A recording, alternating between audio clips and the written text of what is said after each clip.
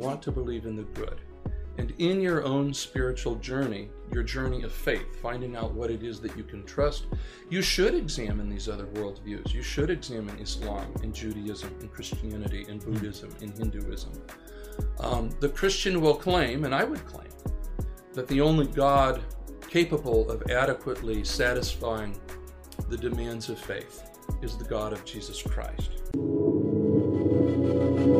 What's up, everybody? Welcome back to the Things You Don't Hear in Church podcast. My name is Ethan. And my name is Derry. And guys, as always, check us out on all social media platforms. We have a lot of extra content on TikTok, on Instagram, on YouTube, shorts, reels, TikToks, as we said. You can go check us out. We also have a Patreon if you want to subscribe. We're in the process of making shirts and getting merch out there, which is pretty cool. We've had stickers for a while, so if you want to buy some stickers, you can too.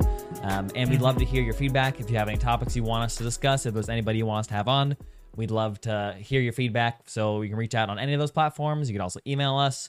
All that information can be found on our Linktree, on our Instagram, on our TikTok, YouTube, all over the place. Yeah, and today we have a great episode, as always, as we do on this show. Having a really fun guest on. Should be certified. I don't know if there's a certification for this, but probably is. A certified, in my opinion, genius about Bible, philosophy, a bunch of stuff. Friend of my father-in-law, actually, but teacher of one of our Bible schools here in Honolulu. He is a senior pastor and a teacher. He holds 3 degrees, philosophy, literature, and a master's in ancient Near Eastern and Jewish studies. So really well-educated gentleman named Chad Lewis. Welcome to the show, Chad. Thank you for joining us. If there's anything I missed, please. No, it sounds good. I like the way you made me sound. That's the goal. That's the goal. Yeah. Is there anything we missed that you want to add in there? Any books you've written?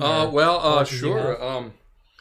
I'm a published author. Right now I'm into fiction, so I just recently published a fiction work. It's sort of a horror novel called Norman's Descent. Just came out in June. About a man who goes down into the netherworld to rescue his lost daughter and ends up in limbo, where an evil demon has created a carnival to keep children in a state of perpetual infancy. Wow. Whoa. So if you're interested, you can find that on Amazon or Barnes & Noble.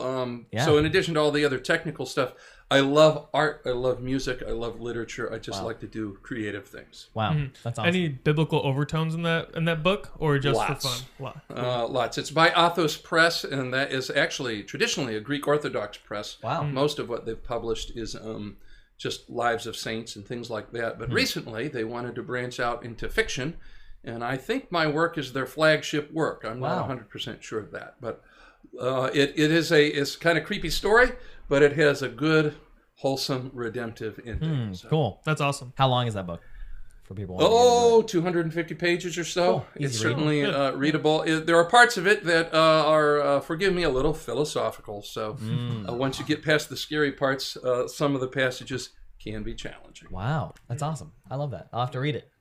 Yeah, I love like thriller, like horror, like fiction stuff. I've never read any horror thriller stuff. I read like action stuff, like The Terminal List. Yeah, but that sounds really interesting.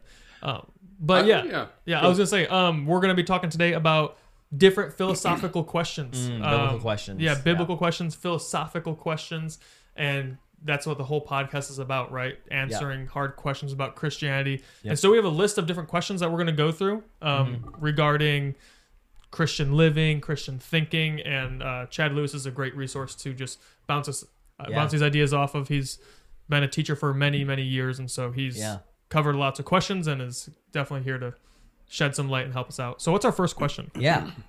Just going off of that, whenever we get into discussions with someone of this caliber, we love to just ask as many as we can so we can get like as many resources as we can at once. You know what I mean? So yeah, we're going to have a few questions we'll go over today. We'll see how much we can get through and the amount of time we have.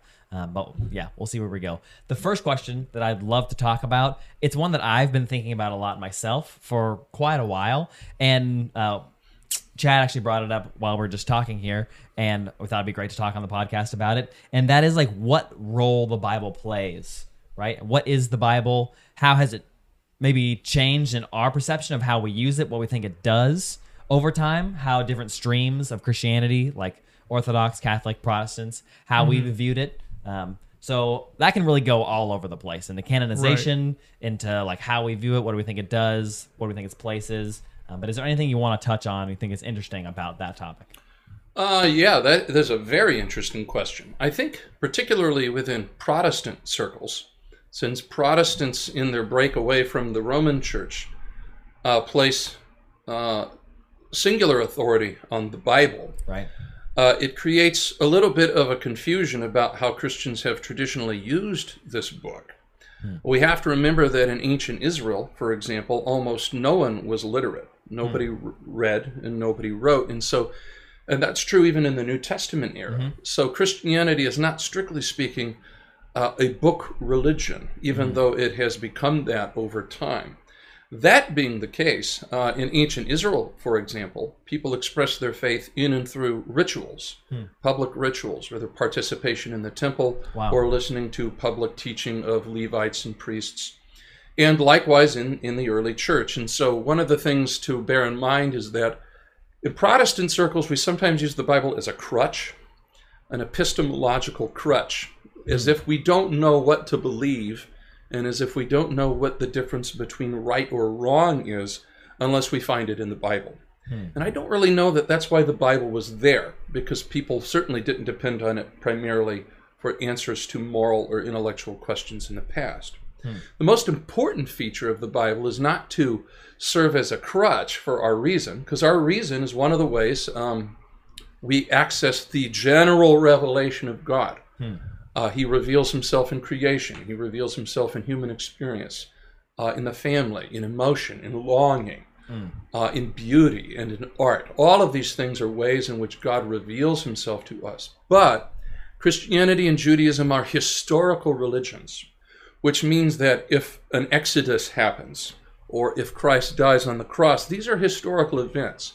We have no access to them unless we were either there or if they have been handed down in history to us. So one of the main functions of the Bible is to go beyond general revelation, what theologians call special revelation, which are the historic deeds that God does on behalf of the human race. And I think that's the primary value of the scriptures. We couldn't know about those things unless we had either been there or somebody had told us about them. I have a quick question. When you reference that the Bible, and I think this is where most people are going to go to in their minds, when you say the Bible wasn't historically used to just answer moral or like these like ethical questions, we're asking it. What do you mean exactly by that? Because that's how most people use it now, right? Sure. Like, that's what you're doing when you're like looking up YouTube videos about what does this verse mean? Does this mean I can't do that thing or this thing? Or like, am I supposed to be baptized at this time or that time? Or like those kind of things, right? That's how we use it mostly. So what do you mean when you say that? Well, I believe most broad moral and intellectual questions, a great many of them, can be answered using our own experience, our own reason, things we have in nature.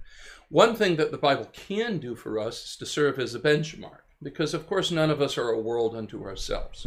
If we have a chain of reasoning about a moral issue or an intellectual issue, the Bible can tell us whether or not Christians and Jews corroborate our own thinking and reasoning. That's valuable because a lot of times people do need to situate their thinking and their reasoning within an established tradition. And so even though we could probably reason and think without using the Bible as a crutch, it's still very useful in that way. Unfortunately, though, I do think sometimes in Protestant circles, our reasoning and our thinking atrophies because we perhaps depend on the Bible almost too much, if that makes sense. And we don't really learn to use our rational faculties. So, if we're talking about sexual ethics or marital ethics or things of that sort, we might think that the only reason a certain position obtains is because the Bible says so. But there may actually be deeper reasons than that. And it's valuable to know what those reasons are, especially in a secular democratic society, since then we can actually argue with people using our reason and try to say, we can believe that God exists. We can defend traditional familial values, and we can do so not only with the Bible, but we have reasons for accepting those things even outside the Bible. What would you say to somebody who, when you say that this isn't like the purpose of the Bible, right? You can use your own logical reasoning faculties to discern a lot of these things. What would you say when someone would say, maybe a more traditional person, well, our minds are evil and corrupt and our ways are not God's ways, our thoughts are not his thoughts, that kind of stuff? It is true that the mind like the whole human person, is darkened by sin. But I don't go so far as to say that it's so dark that there's no light left in it. So there we get into a question of the doctrine of original sin, Of course. and the extent to which it impacts human persons. Yeah. I belong to a tradition in which I think that human reasoning faculties, though they are not infallible, are still capable of revealing truth. I also believe that the human conscience, though not infallible, Paul even says, my conscience is clear, but that doesn't make me guiltless. Still, it is useful. Yeah. So that's the approach that I take. If I go any further down that road, I could end up in a very thick theological conversation. Yeah, I was just talking earlier this week to someone about original sin and talking about, well, the question was like, and we talked about this for hours on our podcast. If a newborn or like a young child passes away tragically, are they going to hell because they didn't get a chance to repent? And I've always said, no, they're not. Like, they didn't do anything wrong. They have not done a sin. And someone's like, yeah, but their nature is sinful. I'm like, yeah, but they're not. That baby who like maybe had a miscarriage or like was 2 years old didn't make any moral choices to do anything. And so I went back, and so someone would be like, well, what do you think about original sin? And I'm like, Well, you don't believe in original sin then? Well, here's the thing. I would say, yeah. And so I was talking to this person. I was like, I think it could be like, if some doctrine of original sin says you're born muddy, like maybe sin is mud, they would say you're born muddy. I would say, well, I don't know. Maybe a baby's not born muddy, but they're born into a muddy world. And when they're born, when they sin, the mud gets on them whenever that time comes. Sure. But I was also like talking to them. I was like, I don't want to be a heretic though, so I'm going to say that with like fear and trembling, knowing I probably have a lot more studying to do. But well, I would be curious. That's not on our list, but I'm just curious. Like, well, your attitude is admirable, because we should, even when we do use our own reason, we should always have a spirit of humility, and that goes back to checking our own thinking against the traditions of the church and other, oftentimes greater men than we, who have come before us. And I personally, I don't think infants are going to hell. Yeah. Part of that has to do with how we think about original sin, but the other half of that is how far we think the grace of Christ reaches. Right. Nobody is saved because of their deserving of it. Nobody deserves heaven. And so original sin, the question can't be wholly asked there. The question has to do with how wide is God's grace. And I kind of hang my hat on something Paul says in Romans, where sin increased, grace increased all the more. I'm not a universalist, but I do believe that the power of God's grace is greater than the sin of Adam.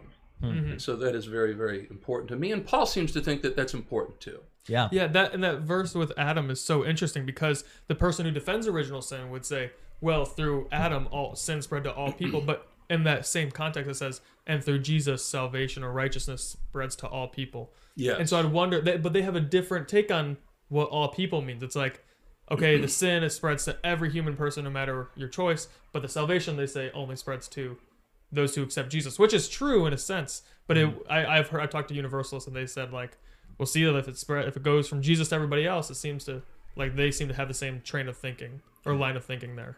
Well, and that's another area where discussions about how to interpret particular Bible passages are endless. Even for people who know the Greek and the Hebrew, you get into these hair-splitting discussions. Yeah. And there's an area where I think analysis of the Bible alone probably cannot yield a perfect answer. But we do have our rational faculties, and we do have our conscience. And I think the Bible actually vouches for those as well. If a person says that a just God would never bring a child into the world or allow a child to be brought into the world merely to send them to eternal damnation through no fault of their own, something in our moral nature revolts against that. Yeah. And I think that that's okay. Our nature should revolt against that. Yeah. And not every Christian will agree with me, but I think we should reject those kinds of ways of looking at things. Very interesting. So you think that we shouldn't, like, even though the Bible seems to say that just on its base reading, even though that's not necessarily what either of us believe, we have different views, I don't actually think the Bible on a base reading actually says anything remotely like that. But I think if you're just a dude walking on the street and pick up a Bible and you read some passages, you're like, seems like sinners go to hell forever. You know what I mean? Like, it's pretty easy reading. Well, some people read it that way, but I'd have to go on a person-by-person basis. Yeah. But I think for most of those people, back to school. Okay, that's a good answer. I'd love to talk about original sin a little bit and just see your quick overview of your view on it, because Ethan says he believes in original sin, but just has caveats. I want to do a thorough, in-depth study on it, and really, it's like my views on hell, right? Like, I would probably say, like, I lean annihilationist, but I haven't done an in-depth, thorough, complete study that I would be like, here's all the biblical reasons why. Yeah. It just, with the little bit I've studied, I'm like, this seems to make sense. So with original sin, I'd be like, maybe a version of it. Like I said, I don't think people are, maybe, it just feels uncomfortable to say I disagree with it, because I know it's such an agreed upon doctrine. Yeah. So I just am uncomfortable to say I don't agree with it. You know, And I don't agree with original sin, because I don't see how Jesus is sinless, and avoids the biological passing down of sin. I don't see how babies can go to heaven. Or well, sin only comes through men, not women, but that's nowhere in the Bible. I know. Yeah, so it's kidding. interesting. So yeah, I'd love to get your take. Not that we're going to debate or go super deep into it, but just your thoughts. The earliest formulation of this doctrine in the West is St. Augustine. There is discussion of it in the Greek Church Fathers, the first 3 centuries of the Church.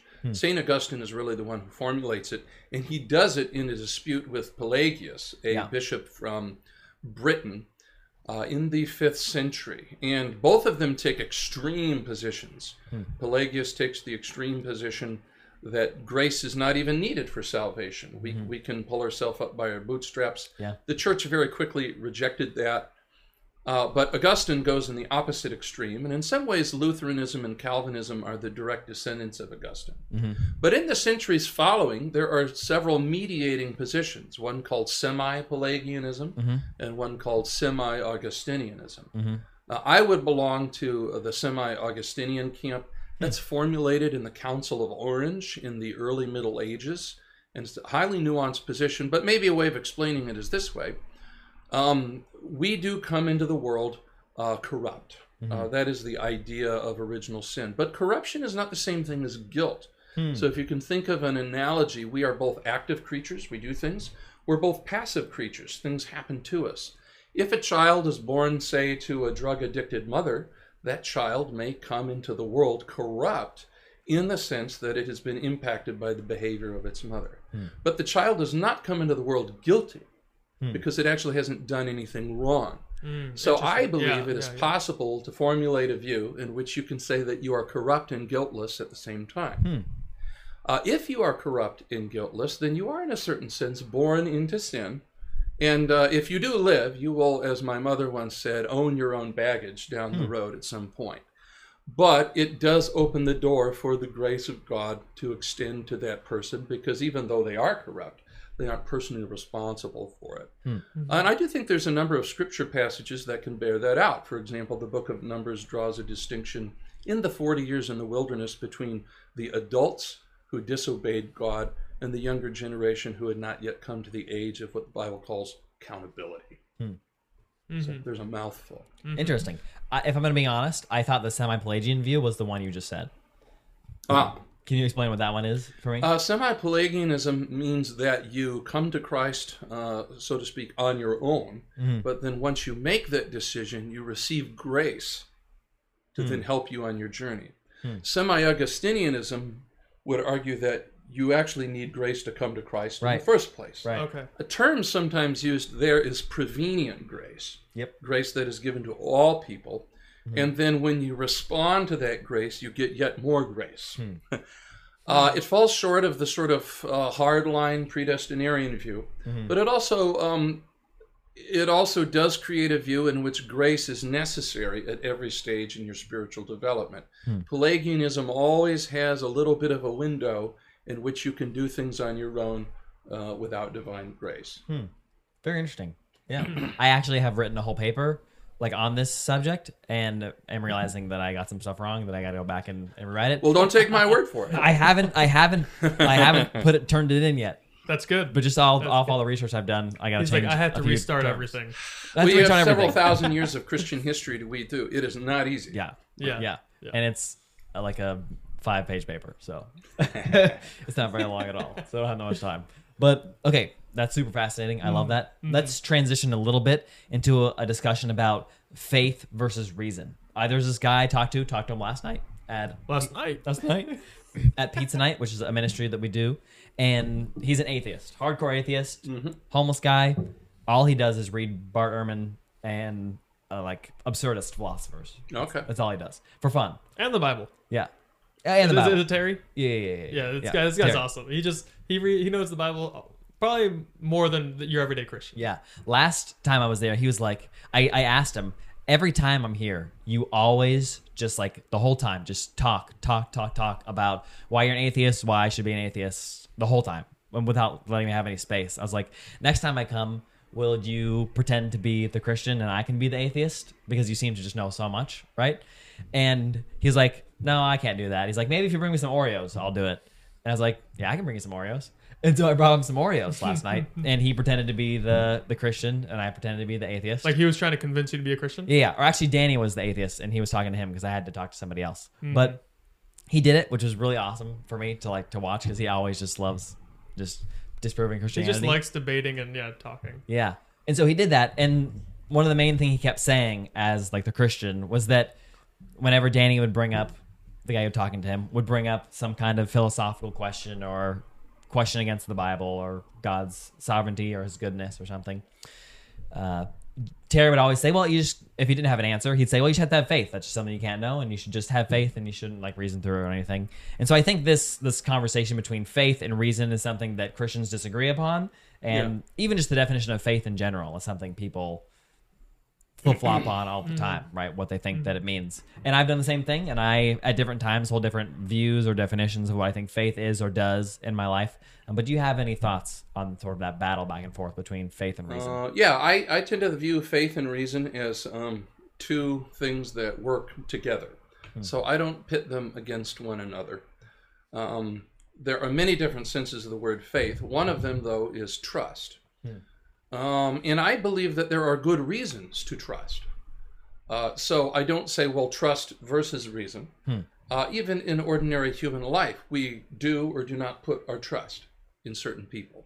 But we don't do so irrationally. There may be reasons why this person is worthy of our trust, and why that person, we've been down that road, and we've decided that we cannot really trust that person. Those are all reasons. And in the same way, I think there are good reasons, 3 different levels of faith that are sometimes distinguished in classical theology, a sensus, reasons to believe that God exists. So I do think belief that God exists has reasons that can support it. A second sense of the word faith, not a sensus, but fiducia, the Latin word, which means trust. There are reasons that if God exists, that we can trust him. That he is worthy of our trust. In fact, strictly speaking, given the fallenness of human beings, he may perhaps be the only one we can fully trust. And that is very, very important. Thirdly, at the mystical level, in tueor, which is not often talked about outside of mystical literature, the direct experience of God, not only by believing him or by trusting in him, but by directly experiencing his presence in one's own life, which requires very much a whole giving over of oneself to the idea of God. But I don't set any of these things outside the function of human reasoning. In my own thinking, if I thought that there were good reasons to not believe in God, then I wouldn't change my mind overnight, but I would have to wrestle with that. And if at the course of time I thought that the right thing to do was to stop believing, then I would have to stop believing. Yeah. And I'm okay with that. I've gone through that process. So I see them as two sides. To me, asking which is more important is like asking which half of a pair of scissors is more important. You kind of need both. Yeah. What is the role of faith then in your mind? Like if your reason is the sort of thing that rules the decisions you make and all that kind of stuff, what role does faith play in that process? Well, reasoning is sort of stepping stones up to faith. Okay. Faith requires a decision. Yeah. And once a decision is made, it entails a risk and it entails sacrifice. Those are things reason cannot do for us. And then those become tests not of our reasoning, but tests of our integrity or our character as a person. A good person will discover in the course of time that they must have faith. And a lack of faith, a disbelief in the good, a disbelief in trust, is in a way an impugning of one's own self. You do not believe in the good. A good man must believe in the good. Otherwise, how can he be a good man? Right. And so faith, in some ways, picks up where reason leaves off. And speaking as an existentialist, that personal impassioned leap of faith, as it were, crosses the boundary that reason cannot cross. But it doesn't do so irrationally. It does so for definite reasons. Can you explain to people what existentialism is, just so they're not freaking out? Because in my mind, when I talk about existentialism, I think of somebody who doesn't believe in God and makes up their own value and meaning in the world. A lot of people think of Jean-Paul Sartre, the French philosopher who stole that wonderful word for himself, naughty John Paul. But at any rate, existentialism, if you think of the objective reasoner, the one who thinks in a dispassionate, objective way, Aristotle is kind of the prototypical philosopher who never gets personally involved. The world is his theater. He sees everything as an object. But interestingly, we don't learn very much about Aristotle the man when we read his writings.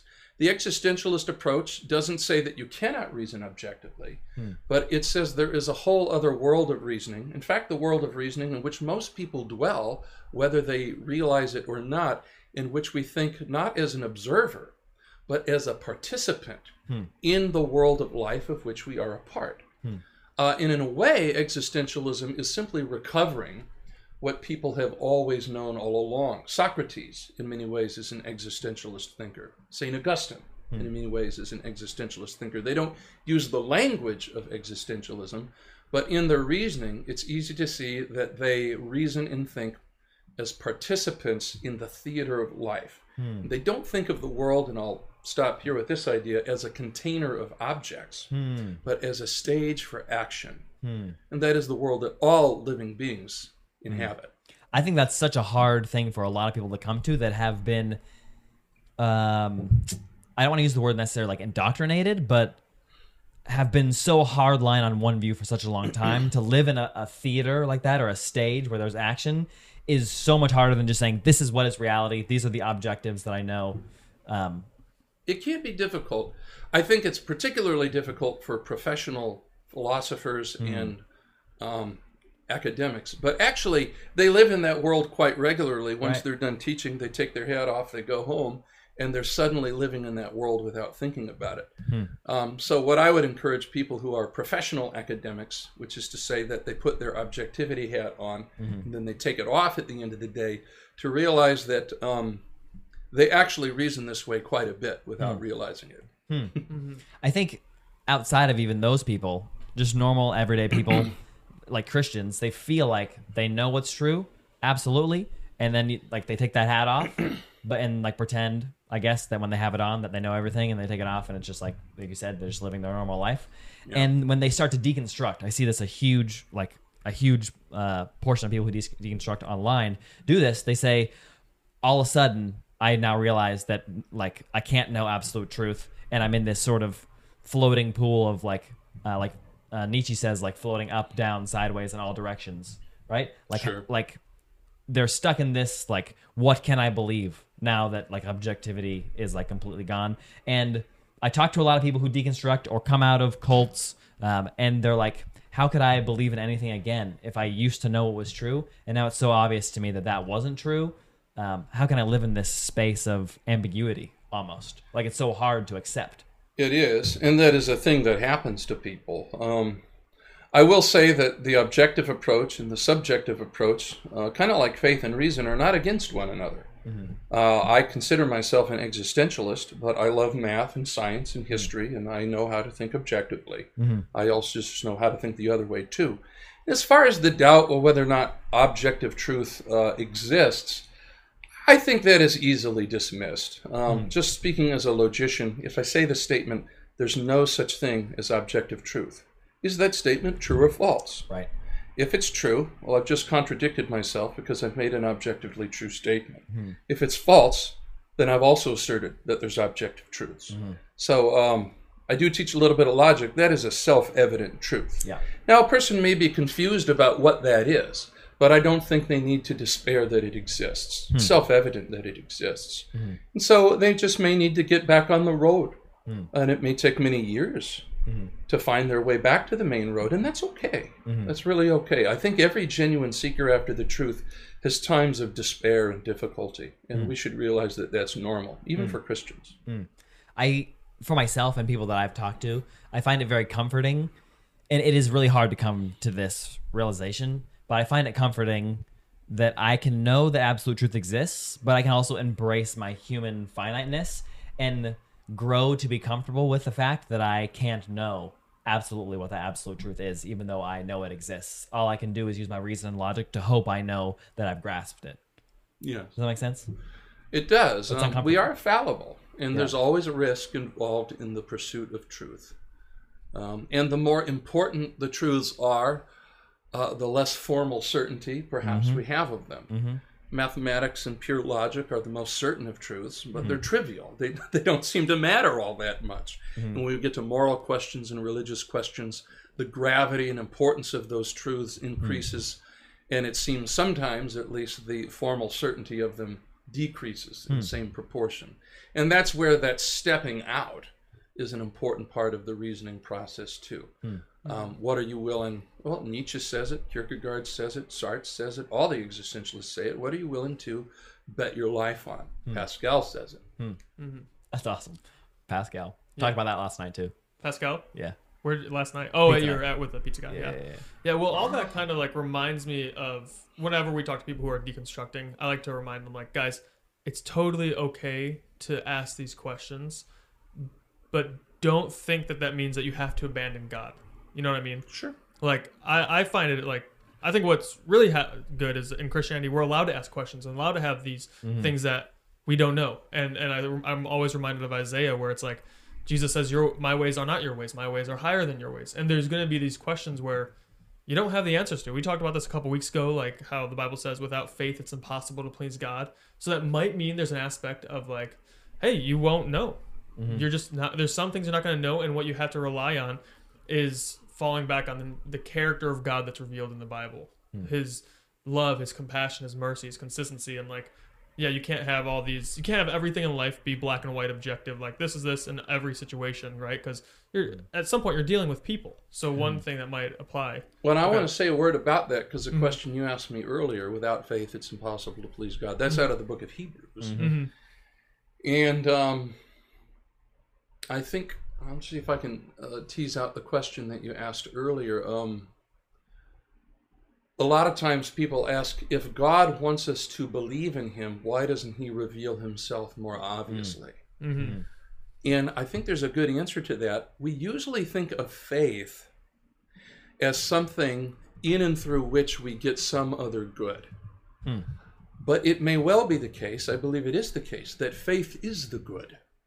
Interesting. That faith is the good that God wishes to give us. In other words, to live an existence in which we have trust that goes beyond merely demonstrable evidence, is actually the happiest life, is actually the best life. Insofar as God wants to give us the good life, it would destroy his own purposes to give us absolute certainty, because then he would deprive us of the very best thing that we could possibly have, which is faith. That's fascinating. Wow, that's good. And then the question would be, someone could come back with, would be, well, why does it have to be then faith in the Christian God? Why can't faith in the Islamic God be just as rewarding? And is that from the true God as well? Kind of maybe a universal question about that. Sure. The answer to that would be that in a broad sense, it doesn't have to be. You couldn't know that in advance. You want to believe in to go back to sort of Platonic categories. You want to believe in the good. You want to believe in the good. And in your own spiritual journey, your journey of faith, finding out what it is that you can trust, you should examine these other worldviews. You should examine Islam and Judaism and Christianity and Buddhism and Hinduism. The Christian will claim, and I would claim, that the only God capable of adequately satisfying the demands of faith is the God of Jesus Christ. Now, someone may doubt that, but that will be my testimony. And I'll say, well, let's argue about it. So they may say, well, I don't know in advance. And that's perfectly all right. You don't need to know in advance. But the important thing is that the argument is not what the Greeks called an heuristic. An heuristic means arguing for the sake of arguing, but not out of a real desire to get at the truth. Something Socrates said about the sophists. And a lot of people I dispute these matters with engage in what I call heuristics. They just like to bicker. At a certain point, they're going to be morally accountable for whether or not they're actually pursuing the truth or whether they're just stirring up difficult questions. And so I don't mind addressing the questions, but I'd have to say, well, at a certain point, it's going to be on that person to pursue their own spiritual journey and see how it turns out. Yeah. Fascinating. So we've talked about faith and how it's sort of placed on top of the building blocks of logic and the things we put together, and then we begin to trust once we have those things put together. And we talked about a little bit of like why Christianity versus these other religions and the value of faith. What do you think are those building blocks, or what is the best maybe building block, your favorite building block for the thing that you put your faith on? Why do you believe in God, and what is the best argument for him, in your opinion, or maybe just your favorite argument for him? For me, the most fundamental basis of belief in God is just a direct experience of God's goodness and presence and activity in one's life. To that extent, most people who have ever believed in God have not been philosophers. All of the logic and the thinking and the reasoning that we as philosophers would pull all that stuff apart, that's because we're highly analytical persons. But those things are already operative in the mind of the ordinary layperson, whether they know it or not. And then on top of all of that, most people come to believe in God, not as the result of some rational argument, but as a result of real changes in their own personal existence that are meaningful and powerful for them. And so I always try to remember that, because though I am a philosopher and a teacher, I don't want to become so detached from the healthy experience of the ordinary person that we turn faith into something that it never was. Having said that, there are good arguments to show the doubting believer or the doubting atheist that belief in God is perfectly reasonable. And so some of my favorite arguments are the moral argument for God's existence. William Lane Craig has gotten an awful lot of mileage out of the cosmological argument, which some people said was dead, and it's clearly not dead. Yeah. The ontological argument, surprisingly, Alvin Plantinga has breathed new life into. And while it is a strange argument, I've always thought it was sound, and I've always thought it was valid. It's just very, very strange. Yeah, I'd love to talk about that, yeah. It's a very, very good argument. C.S. Lewis's argument from desire seems very close to Pascal's wager, or close to the existentialists, actually, that if we're born with desires that are that tell us we're fitted for life beyond what the present world offers us, then we have prima facie reason to suppose that there is some good that satisfies that desire. So these are all different kinds of arguments. Some are more practical, some more theoretical, some more experiential.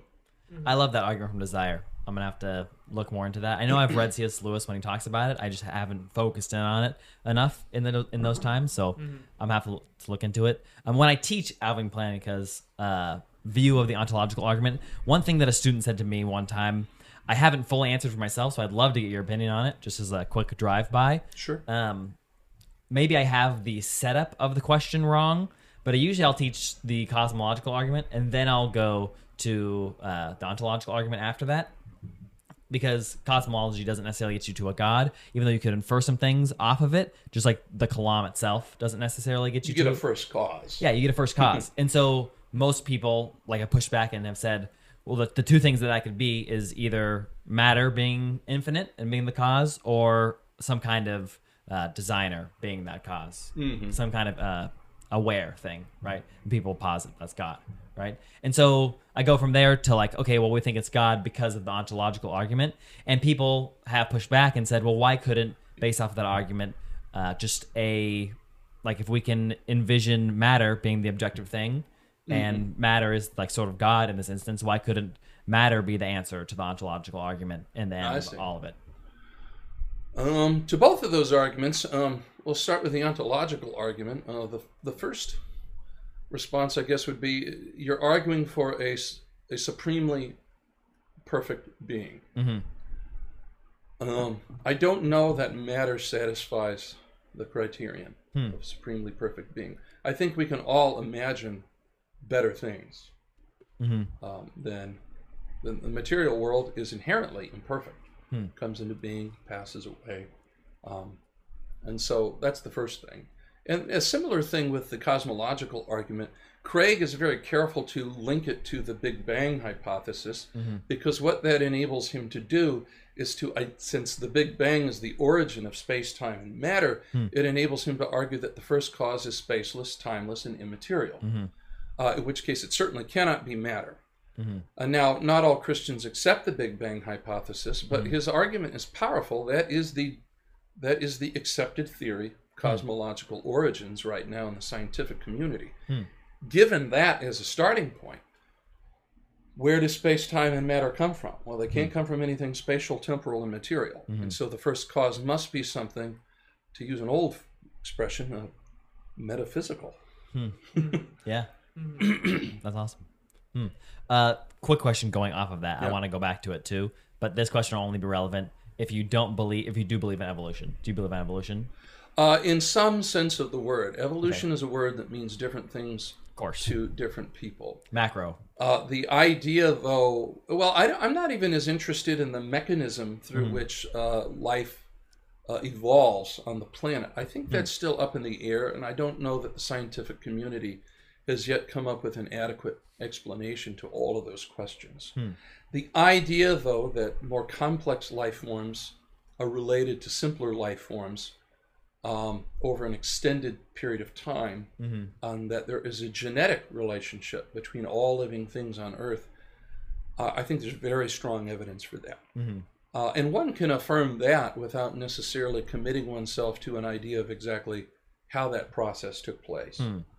Which I still think we know more than we used to, but there's an awful lot of gaps in our knowledge of that. So I'd be cautious. I'm cautious about the word evolution because it's a word one throws out and people mean different things by it, and they immediately assume that you therefore must mean this, that, and the next. So I limit myself to the statement that we, as complex biological organisms, are related in some way by descent to simpler life forms that came before us.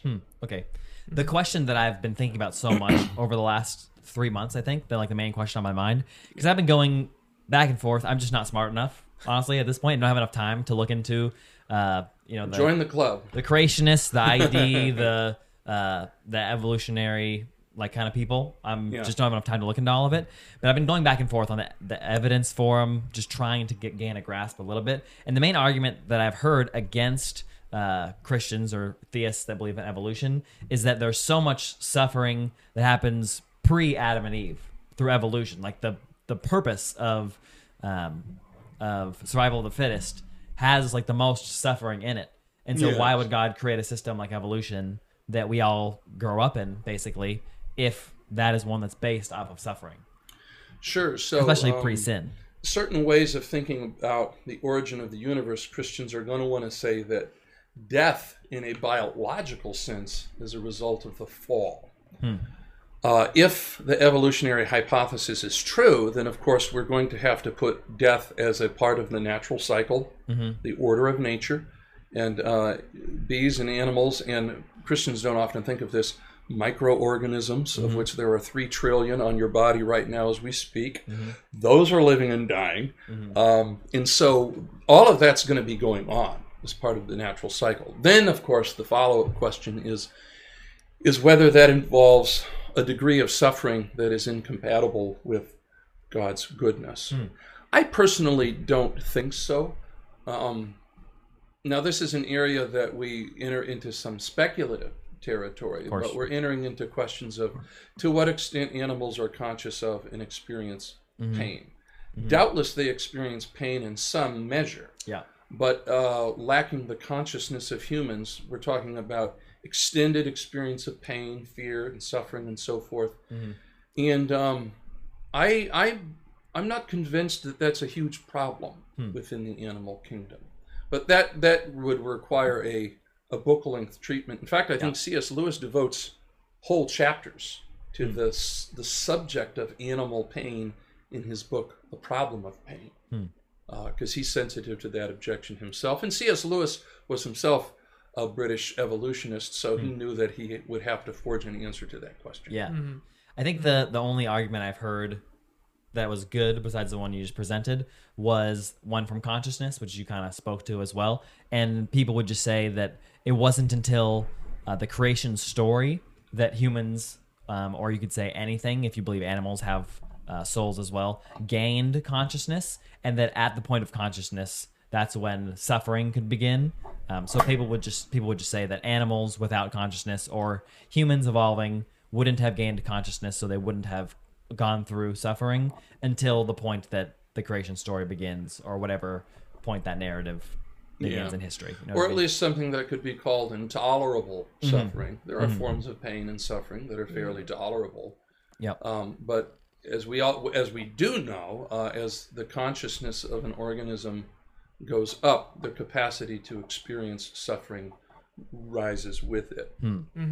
Well, was that argument linking suffering to consciousness, as if like if you don't have a degree of consciousness, you aren't suffering? Sort of, yeah. It was just saying that the significance of the suffering, they were just saying it could be that the significance of the suffering isn't of super, like, of the type of importance unless you have consciousness. So it would, there still is suffering that happens, but maybe it's less because there isn't consciousness, right? Yeah, You're not but- aware of it going on. Yeah, but I feel like that's still... it might answer the question, like, yeah, that person's not suffering, but there's still... People could be unconscious and have moral evils done to them.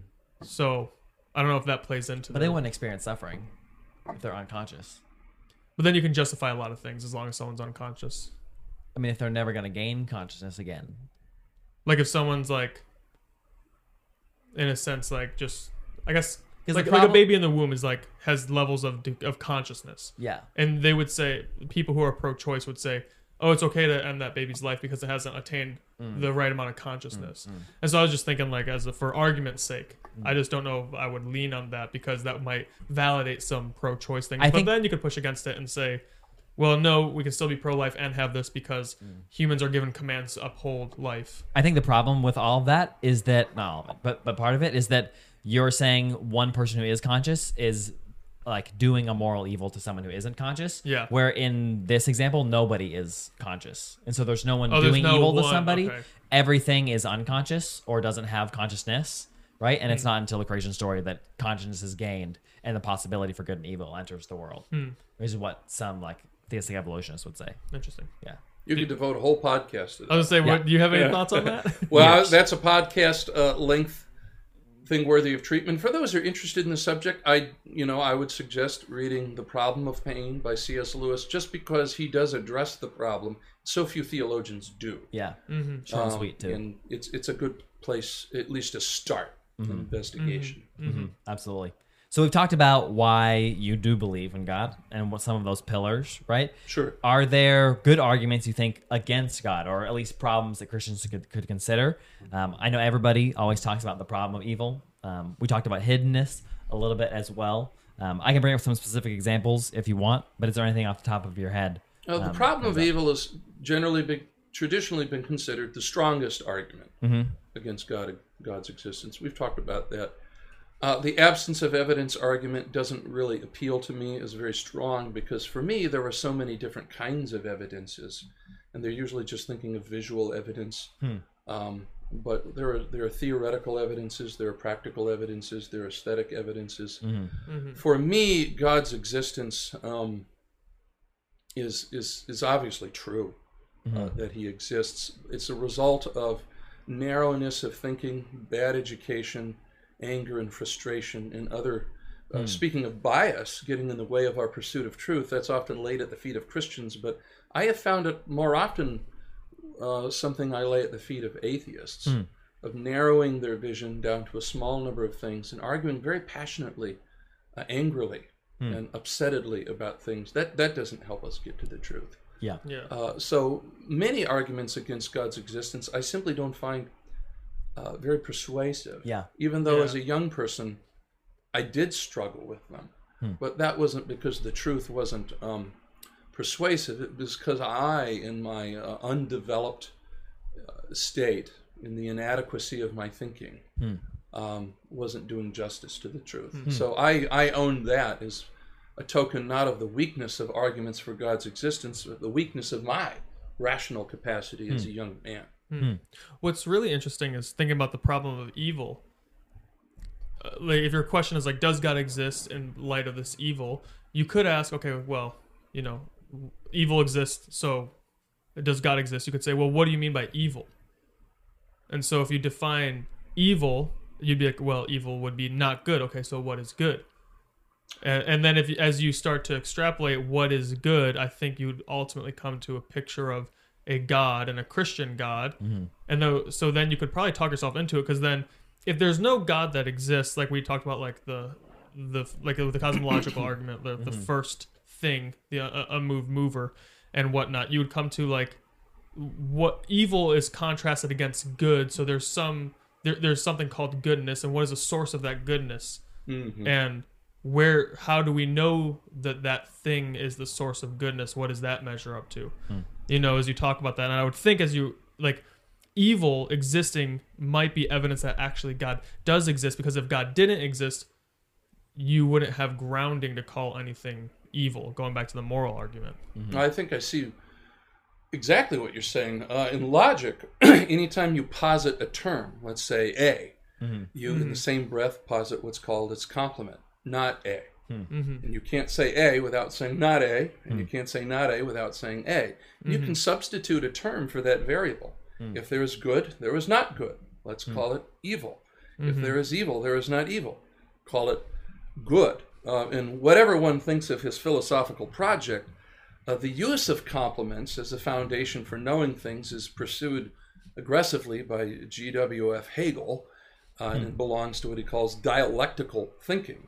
As soon as you assert one thing, you necessarily assert the opposite. And to that extent, I'm not a Hegelian, but I think he's not wrong. Very interesting. What is the term for evil being? Oh, pervasion. Do you believe in pervasion? Pervasion is like, or the theory of pervasion is that darkness doesn't actually exist. It's just the absence of light. Okay. Dealing with what you were saying. For the A and B kind of thing. Yes. Right? It's the absence of light. So it's not light. So basically saying that evil doesn't have to exist in an absolution when God exists outside of his creation. Evil wouldn't exist with him. He would just be all good, and it's not until he creates that pervasion can come into the picture. Sure. An example is kind of like, you can exist without cancer in your body, and just because you don't have cancer doesn't mean you have to have cancer. Correct. So just because you have goodness doesn't mean you have to. Remember your A-B thing? Someone could say, okay, well, if you say God exists, then not God would have to exist, or like they would do one of those. You know what I mean? Yeah, so that's a good point. Dialectical thinking isn't actually put constraints on what can or cannot be. It put constraints on what we can know. So as soon as we have knowledge of a thing, we have knowledge of its opposite, because knowledge is through difference. Interesting. So you're quite correct. Just because God exists from eternity doesn't mean that evil exists. But if we know what evil is, then we might also have to know that God exists. And the Bible expresses this very profoundly when it says that Adam did not know the difference between good and evil. That he had no experience of evil. Interesting. Yeah, which I always find interesting when we're talking about the creation story is that God's command was, don't eat from the knowledge of tree, or the tree of the knowledge of good and evil. Yes. And when you stop and look at it, you're like, wait, that was actually only the tree of the knowledge of evil, because all he had was goodness. Well, so yes. So it's kind of like, well, all he was doing was introducing evil, because he lived in perfect unity with God, and so It was just good. Now he didn't have the label for that because he didn't know the contrast. Correct. But it's really interesting to think about, like, oh, that was actually only introducing evil. Does a fish know it's wet? Right. Yeah. It's living in the water. And Adam was completely immersed in the good. So he neither knew evil, but in a profound sense, he didn't know good either, because good simply what was. Right. That's Good was true. everything. That makes sense. Very interesting. Yeah, that's a profound idea. The Bible contains those kind of ideas thrown in there. But back to the starting point, it's a criterion not of what can or cannot be, but it is a criterion of knowledge. So as soon as we know something, and so expressed in logic, A, whatever you want to put in that variable, we must know the opposite. Wow. Fascinating. That's pretty Yeah. cool. I do have another question, but I don't know if we have enough time. We have 10 minutes. So if we can get through the question, answer, and a little bit of thank yous, then... In 10 minutes? Okay. Yeah. Well, we can try. So you brought up good and evil. I talked about pervasion, and you answered like that kind of question. A ton of people that come on the show or talk to us on the show talk about God creating us better than we currently are, right? And you were saying like Adam, and this is kind of where this question goes. Adam was like a fish who didn't know he was wet, right? With the knowledge of good and evil aspect of it. And so it's always been my opinion that like humans always had to sin and always had to fall because we're created in the best possible world that exists. And I choose that because so many people will say, well, why didn't God just not create Satan? Or why didn't God just not let him go to the garden? Or why didn't God just create us in heaven and not in the garden in the beginning? That's a really easy 10-minute question. Yeah. Yeah. Do you have any quick thoughts? We've gone through so many other topics already. I thought maybe we could. Oh, yeah. just answer Well, let that me see if really I can throw something out there. First, I'll begin with a caveat. This is a tough question. Yeah. Yeah. And then whatever I say, there will be a million rejoinders. So this is by no means intended as an all-sufficient answer. I do think creating man innocent, which is to say ignorant of good and evil, is the creation of is a perfect being. And innocence is a state of perfection. And it's not something that we are fated to lose. We don't have to lose our innocence. In fact, there is good reason to believe that Jesus Christ is the only person who never lost his innocence, which gives us a profound window of insight, perhaps, into what it would be like to be Christ. He was innocent. He had no knowledge of evil, and that's what makes him perfect. Now, did man have to sin? I don't think formally. If he's free, there's no reason why he would have to. If he did sin, God in his omniscience would know it. And so the question can still be raised whether it would have been better for God to create than not. But one issue is the best of all possible worlds the world as it was in the days of Adam, or is the best of all possible worlds the end result of a process God set into motion there? Exactly. And I think we do have that idea in the Bible, because especially if Adam was created mortal, then like Christ, who's often called a second Adam, he was always meant to attain perfection on the other side of death. Just as a caterpillar turns into a butterfly. It may well be the case that what makes death terrifying is not that it's biological death, but that the purpose of life has been lost. The connection with God has been lost, and that is what makes death truly death. It's just a wall, and human life ends with unanswered questions. But if Adam had never fallen away, there's good reason to think that he may simply have fallen into a deep sleep and awoken to the resurrection. That was the end in the best possible world for which the current order of creation was always intended. That's a different way of thinking, though, because a lot of times Christians think death was never a part of God's good creation. It just sort of came in. They're thinking of biological death, not spiritual death. But Christians, as far back as the Greek tradition in the East, had always believed that Adam was mortal and that death was not inherently bad. In fact, it was always going to be a passing through. Wow. And that's kind of a, for many Christians, that's a mind blower, because they're just not used to thinking of it that way. Yeah. But we see many examples in nature of beautiful things that come out of the natural cycle of life and death. Of course. Yeah. That's fascinating. Can you talk just a little bit more about that in like the few minutes that we have? Because I imagine there's going to be so many viewers who are like, kind of reeling. A whole bomb just went off. They're like, what are we Well, doing? the only thing I'll say is the best, if you're wondering about what to think about that, the best place to go is the life of Jesus of Nazareth. he was created mortal. Mm-hmm. And death was certainly not something that he was never intended to do. Death and resurrection were part. And if he is the perfect man, then he is the model of what all of us were intended to be. Now, granted, if man had never fallen, the passion, the suffering would not have been necessary. And so Adam would not have had to experience that. But Paul draws a very close relationship between Adam and Jesus. And I think we need to meditate on that quite a bit. It is important in the New Testament that Jesus died and that he rose again, not just as a little bit of divine flexing, look what I can do, but more as an expression of this is what all mankind is intended to do. Interesting. Do you think that comes into the problem of pain existing before the fall then, or would death just be painless? Or yeah, death would have to be, even if it weren't painless, it would have to be a tolerable amount of pain. I have 4 kids. Their life isn't painless, but much of it is tolerable, and a lot of it is quite good for them. Yeah. So we need to not be purists and think that in a perfect world there's no pain whatsoever. I love that. A good God can allow some degree of pain, and some degree of pain is actually quite good. But it wouldn't be intolerable pain, and it wouldn't be pain. We're usually thinking of extreme, awful forms of pain, which in all fairness, if you look, don't come from nature.